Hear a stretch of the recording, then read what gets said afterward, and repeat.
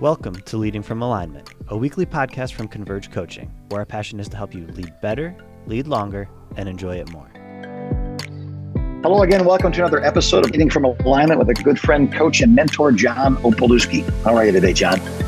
Hey, Jim, I'm good. And I'm excited to continue our series, Leadership and today.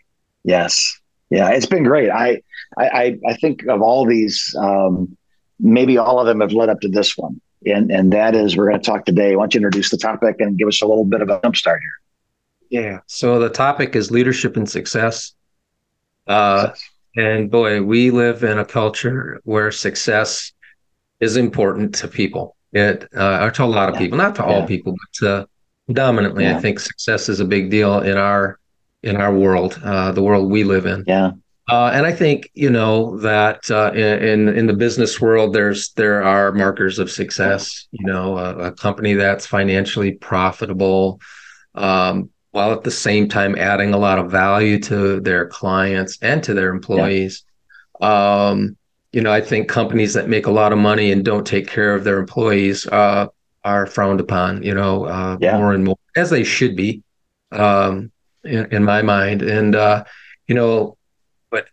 success in business and success in ministry, there's some diverting there, right? There's a difference. And, I think one of the questions that's in the back of most pastors' mind, whether they're aware of it or not, is what does success in pastoral leadership or ministry leadership look like? Yeah. What is it? And what measurables do we use to define it? Jim, what are some of the common metrics that churches and ministries use to determine fruitfulness? Right. Well, I think the obvious one is how many you're running, John. Yeah, that's the one you try not to ask it because there's ramifications to it, but you want to know. So how many you're running? We want to know about square feet. We want to know about dollars. We want to know about programs. We want to know about people. We want to know about staff. And the larger the number associated with those questions, I believe in many ways, the larger, at least the opinion might be of success. And I say this because it was the last time we were at a conference and someone who pastored a ministry that had really small numbers of those was platformed, you bought their book, you listened to their podcast. So generally the people that have the most influence are those who have the most of these. And so we consider that the standard of success. Right. And I think that, I think you and I are on the same page here. Those kinds of metrics can't be the only measure of what matters. No. We see the disaster that comes when they are. The disaster. Right. Yeah. That's right. And so what I'd like to talk about today is, if the church or ministry that you lead is growing and seeing wonderful things happening and a lot of good fruit, that we, first of all, rejoice with you over that. Sure. But secondly, we want to caution you. Yeah. Because success brings along with it danger. Yeah. And one of those real dangers is losing track of the real reason we're called to ministry. Yeah. I think Jesus kind of lays it out for us in Matthew 28, right? And he says, go and make disciples of all nations, baptizing them in the name of the Father, Son, and the Holy Spirit, and teaching them to obey everything I have commanded you. And I will be with you to the end of the age. I don't know how long ago it was, but it was a long time ago. I had an epiphany, Jim, that God's definition of success is far different than mine. Yeah.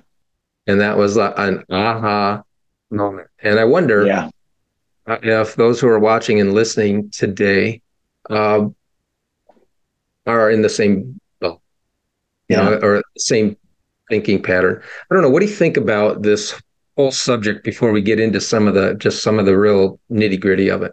Yeah, I just think it's huge. Because success creates a goal, it creates a vision, it creates a culture, it creates a dream. It's funny you were talking about that aha moment. I was thinking about Saul of Tarsus on his way, to go arrest more of the followers of Jesus, and he gets knocked to the ground, bright light, blinded, hears his voice, why are you persecuting me? He goes, who are you? He goes, I'm Jesus. You go, oh man, that's not an oh no moment. There's stronger language for that moment. And it's everything he was doing, zealously and successfully and advancing, and he's being discipled by Gamaliel. I mean, this guy he is Harvard Law. He is right up front. He's going to be the next senator from the great state of wherever. And now he realizes everything he's been working on is he's been putting his ladder against the wrong house. Right. And Jesus talks about this in Matthew 16. He says, what will it profit a man if he gains the whole world and forfeits his soul? Yeah. And Jesus teaches us multiple times that our soul and the souls of those we lead are much more important than the size of the church, the magnitude of its bank statement, the flashiness of its programs. Yeah. And success, Jim, though desirable, fruitfulness, though it's something we all want to achieve, comes with this subtle temptation to see people as a means to an end. Yeah. Oh, yeah. Oh, yeah. See. Bodies and ugly. seeds. Yeah. It gets ugly right then. It really does. Yeah. And it's ugly for a lot of reasons. One of the reasons I think that it's ugly is people who are used that way.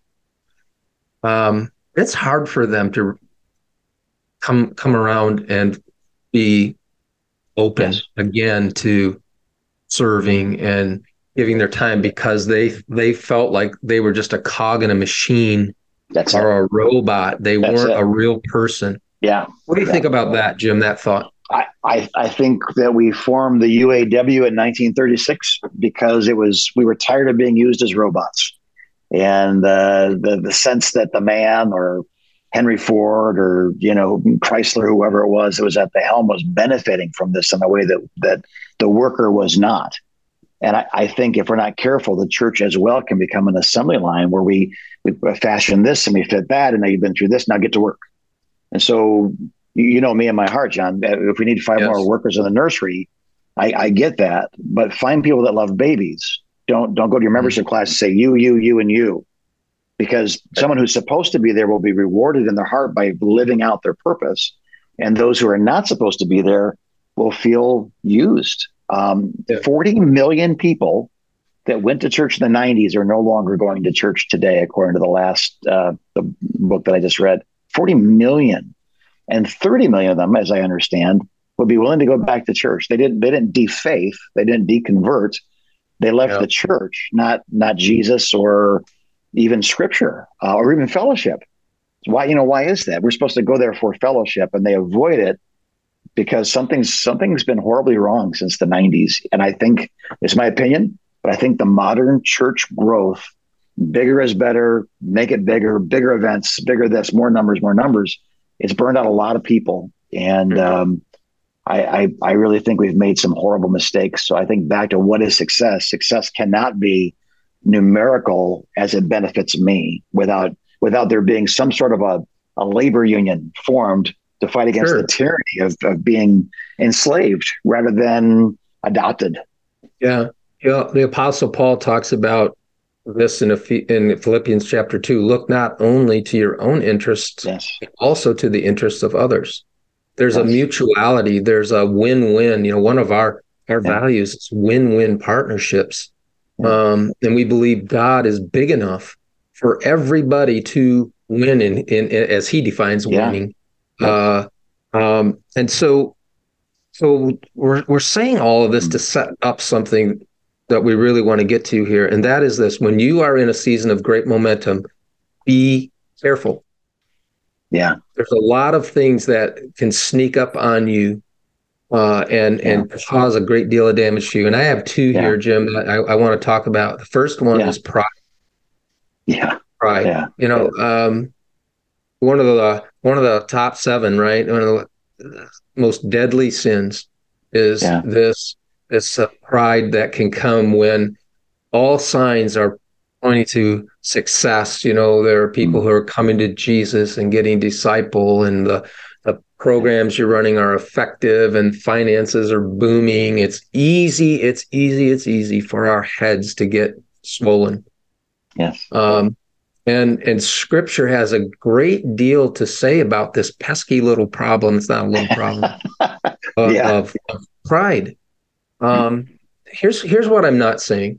I'm not saying you shouldn't feel good when things are going well. Yeah. I'm not saying that. Celebrate. Yeah. Rejoice. Yeah. But guard against those feelings like this. Wow, I finally figured this out. Right. Or, look what we did, and we don't include God's grace and help in that statement. Yes. Yeah. Or pride sometimes manifests like this, Jim. Success is so intoxicating, can be so intoxicating that I just keep taking on more responsibility. I keep taking more. I'm riding the wave, and I have an overestimated ability, or an overestimation is the better word, of my ability, my work ability, and it's pride. Like, oh, I can do more. I can do more. I can do more. And so this first one, this is one of the most common dangers that come to us. It's getting proud. What do you think about this one, Jim? Huge. Yeah, huge. I think any measure of success feels so good, you want to feel more of it.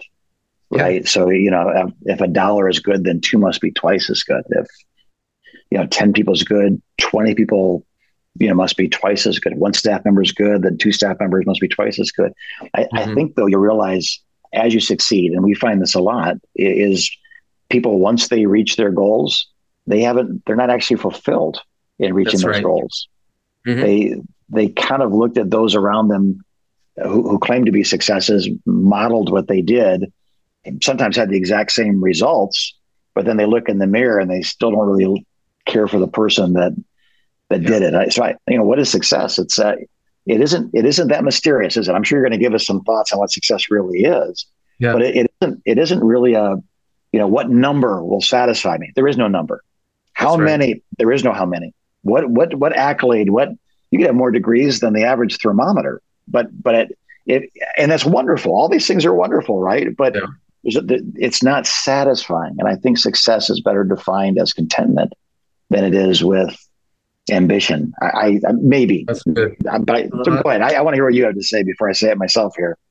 Yeah, it's really good. I think that this, this kind of leads into the next trap. So pride's the big one, right?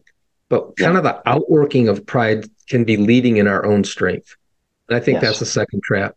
When things are going well, it's very easy to work at a reckless pace. Yeah. We think we need to continue to run fast because we've got to keep replicating the same results. And when we work at a breakneck speed to make the ministry successful, what really matters tends to suffer. Yes. It's leading in our own strength.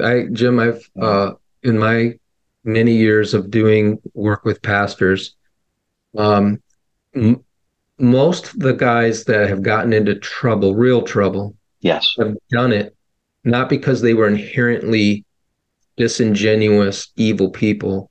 It was because they were tired. Yeah. And their exhaustion led them to make decisions they would never make if they were well rested. Yeah. And so I think, it's very important to ask ourselves a few questions about this whole leading in our own strength thing. And I'm just going to throw them out there. Yeah. Here's one: who or what is getting our best energy as leaders? Yeah. And then a follow-up to that is who or what is getting our leftovers? Here's another one. Why are we doing the things we're doing? Is it love for God and for people, or is it a secret desire to be admired, to be thought of as the man, the guy? Right. And what fruit is resulting from leading in our own, not just in our ministry, but even more importantly, in our personal lives, in our marriage, in our relationship with our kids. At the end of the day, Jim, success in ministry is defined very differently than worldly success. So you said, let's talk about what it is. I'm just going to throw these out there, and I'd love to hear your thoughts on it. Yeah. Success in ministry includes, now this is not exhaustive, but this is 4 that came to my mind. 1, upholding the reputation of Jesus. Yeah. In every area, right? This is not just on Sunday morning or the annual business meeting. This is every day. This is everywhere. This is everyone. You got it. Yeah. If you have a church of 10,000 people and you damage the reputation of Jesus, I don't think you're successful. Yeah. Here's another one: the health and longevity of our most important relationships. Yeah. I've heard success defined this way: being loved and respected by those closest to you. Yeah. Here's a third one: faithfulness. Success in ministry includes faithfulness, showing up every day, whether you feel like showing up or not, whether you're seeing the results you want or not. You have a calling. God hasn't released you from that calling. Success is you showing up. Somebody asked me, I don't know how long ago it was, 6 months ago. We've been really growing quickly in the last couple of years at Converge Coaching. And somebody says, well, how did that happen? And I said, well, the grace of God. He opened doors for us, all of these things. I said, but our piece of that was we just showed up. We were consistent over a long period of time. And that at some point, it all came together. And so faithfulness is success. And then fruit. Yes. And here, let me describe fruit the way I think about it. It's both qualitative and quantitative. Yeah. So there's a quality, right? I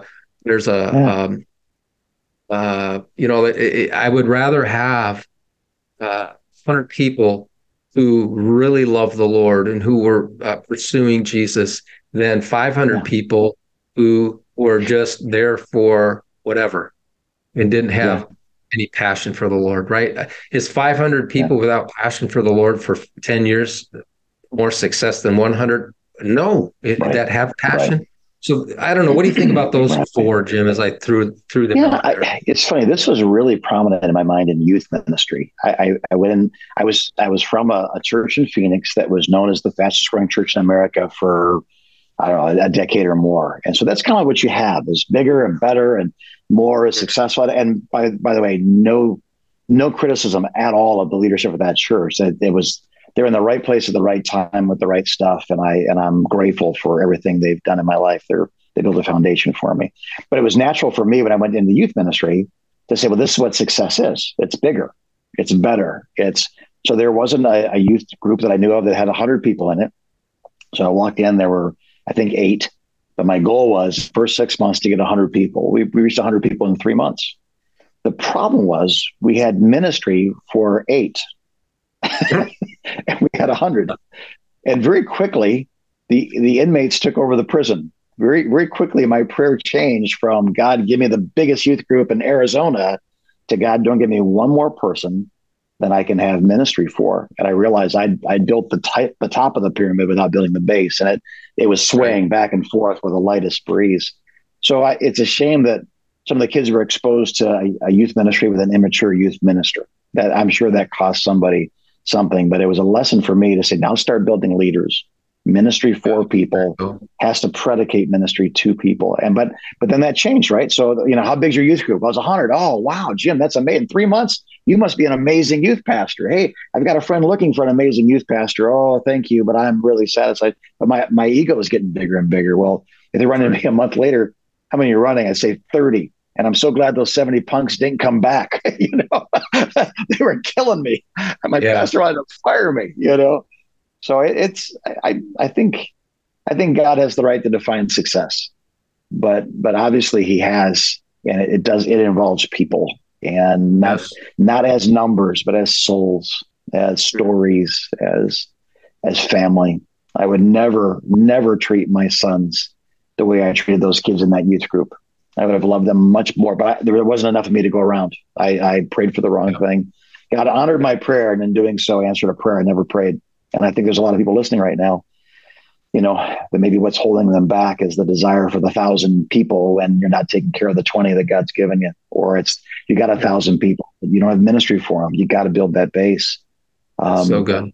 It's elusive, right? I think success today may look different than success is going to look tomorrow or yesterday. I think you're right about that. Yeah. I imagine the Levite and the priest that passed the guy laying on the side of the road in the parable of the Good Samaritan had successful days before that day and after that day, but it was the Samaritan that stopped that actually was the one that was successful that day. Jesus told the story. So maybe we start with a clean slate every day, and that's better than looking at my resume or looking at my dreams, but looking at today as a fresh series of mercies offered to me to serve my King and make him famous, Yeah. And so, I think growth, organizational momentum, they're wonderful, right? They are, yeah. But they can be dangerous. They sure are. And here's the good news. They don't have to be dangerous. Just a couple of things. Walk humbly. Yeah. Don't forget that the only reason you're doing what you're doing is because of the mercy and grace of God in your life. Right. Yeah. Walk humbly. Yeah. Pace yourself wisely. I wonder sometimes, Jim, if workaholism and arrogance aren't wins. Yeah, I throw insecurity in there as well. Yeah. Like somehow this whole thing, if I don't do this thing's going to come tumbling down. Yeah. So pace yourself wisely. Take this posture. Look at what we did, Lord. Yeah. Instead of look at what I did. Yeah. And resist the temptation to gain success at the expense of the most important relationships in your world. Yeah. Because when it comes to the end of it, not one of my clients is going to be around my deathbed. Yeah. It's going to be, if Laura's still surviving, it'll be Laura. It'll be our boys, our granddaughters. That's who's going to be there. That's going to be or not. And so why do I want to wait to invest in those relationships until that point? No, man, I want to, while I have health, I want to make sure that those relationships are healthy and well fed. So, Jim, that's what I've got on this today. Last Sunday, I said, what's the Lord saying to you? Last Sunday, the Lord showed me something that I feel is worth sharing. And that is we had some problem with a light somewhere in the building. And there's this young man who's wonderful, name's Austin. He was carrying, it must be a 20-foot step ladder. It's a huge, heavy step ladder. He has a 3-year-old son named Micah. So Austin is carrying this. He's bent over at a 45-degree angle carrying this. Micah's got his hand on the last step, and he's helping his dad carry the ladder. And I felt like the Lord said, "That's us." That's like you're not. My yoke is easy, my burden is light, because I'm carrying 99.9% of the weight. You get to put your hand on it because I'm a good father. And when we're done, I said, "What'd you do when you're done with that?" He said, "I high-fived and said, 'Thanks, son, for helping me carry the ladder.'" That's a good dad. And I think the same thing is true. Everybody listening, please understand, yes, your hand's on the ladder, but you'd be wrong to believe you're actually bearing the weight, the substance. So do your part. It's a father-son project. It's a daddy-daughter dance. Do it well. Enjoy every minute of it. And in the end, when your father high-fives you and says, "Good job," know that it's not, I couldn't have done this without you. I chose to do it with you because I love you. And maybe that success is at the end of this, the quality and fidelity of our works will be known by just 2 simple words: "Well done, good and faithful servant." Just be good, just be faithful. So thanks, everybody. And thanks, John, for 210 episodes, and it's getting better and better. You better be careful. You're going to get really good at this and get a reputation. I'm just saying, this is getting richer and richer all the time. So we love you guys. We're praying for you. Keep your hand on the ladder. Remember who's bearing the weight. Remember that in the end, if everybody thinks you're a success but Jesus, you're a failure. Everybody thinks you're a failure but Jesus, you're a success. He gets the right to tell us who we really are. So serve under, with, and through by Jesus, and you'll never regret it. So Tell your people you love them this week, and be a great spiritual father or mother, not just a leader. Be a servant, not a CEO, and God will bless you. So we are praying for you. We love you. Keep going as you continue to lead from alignment.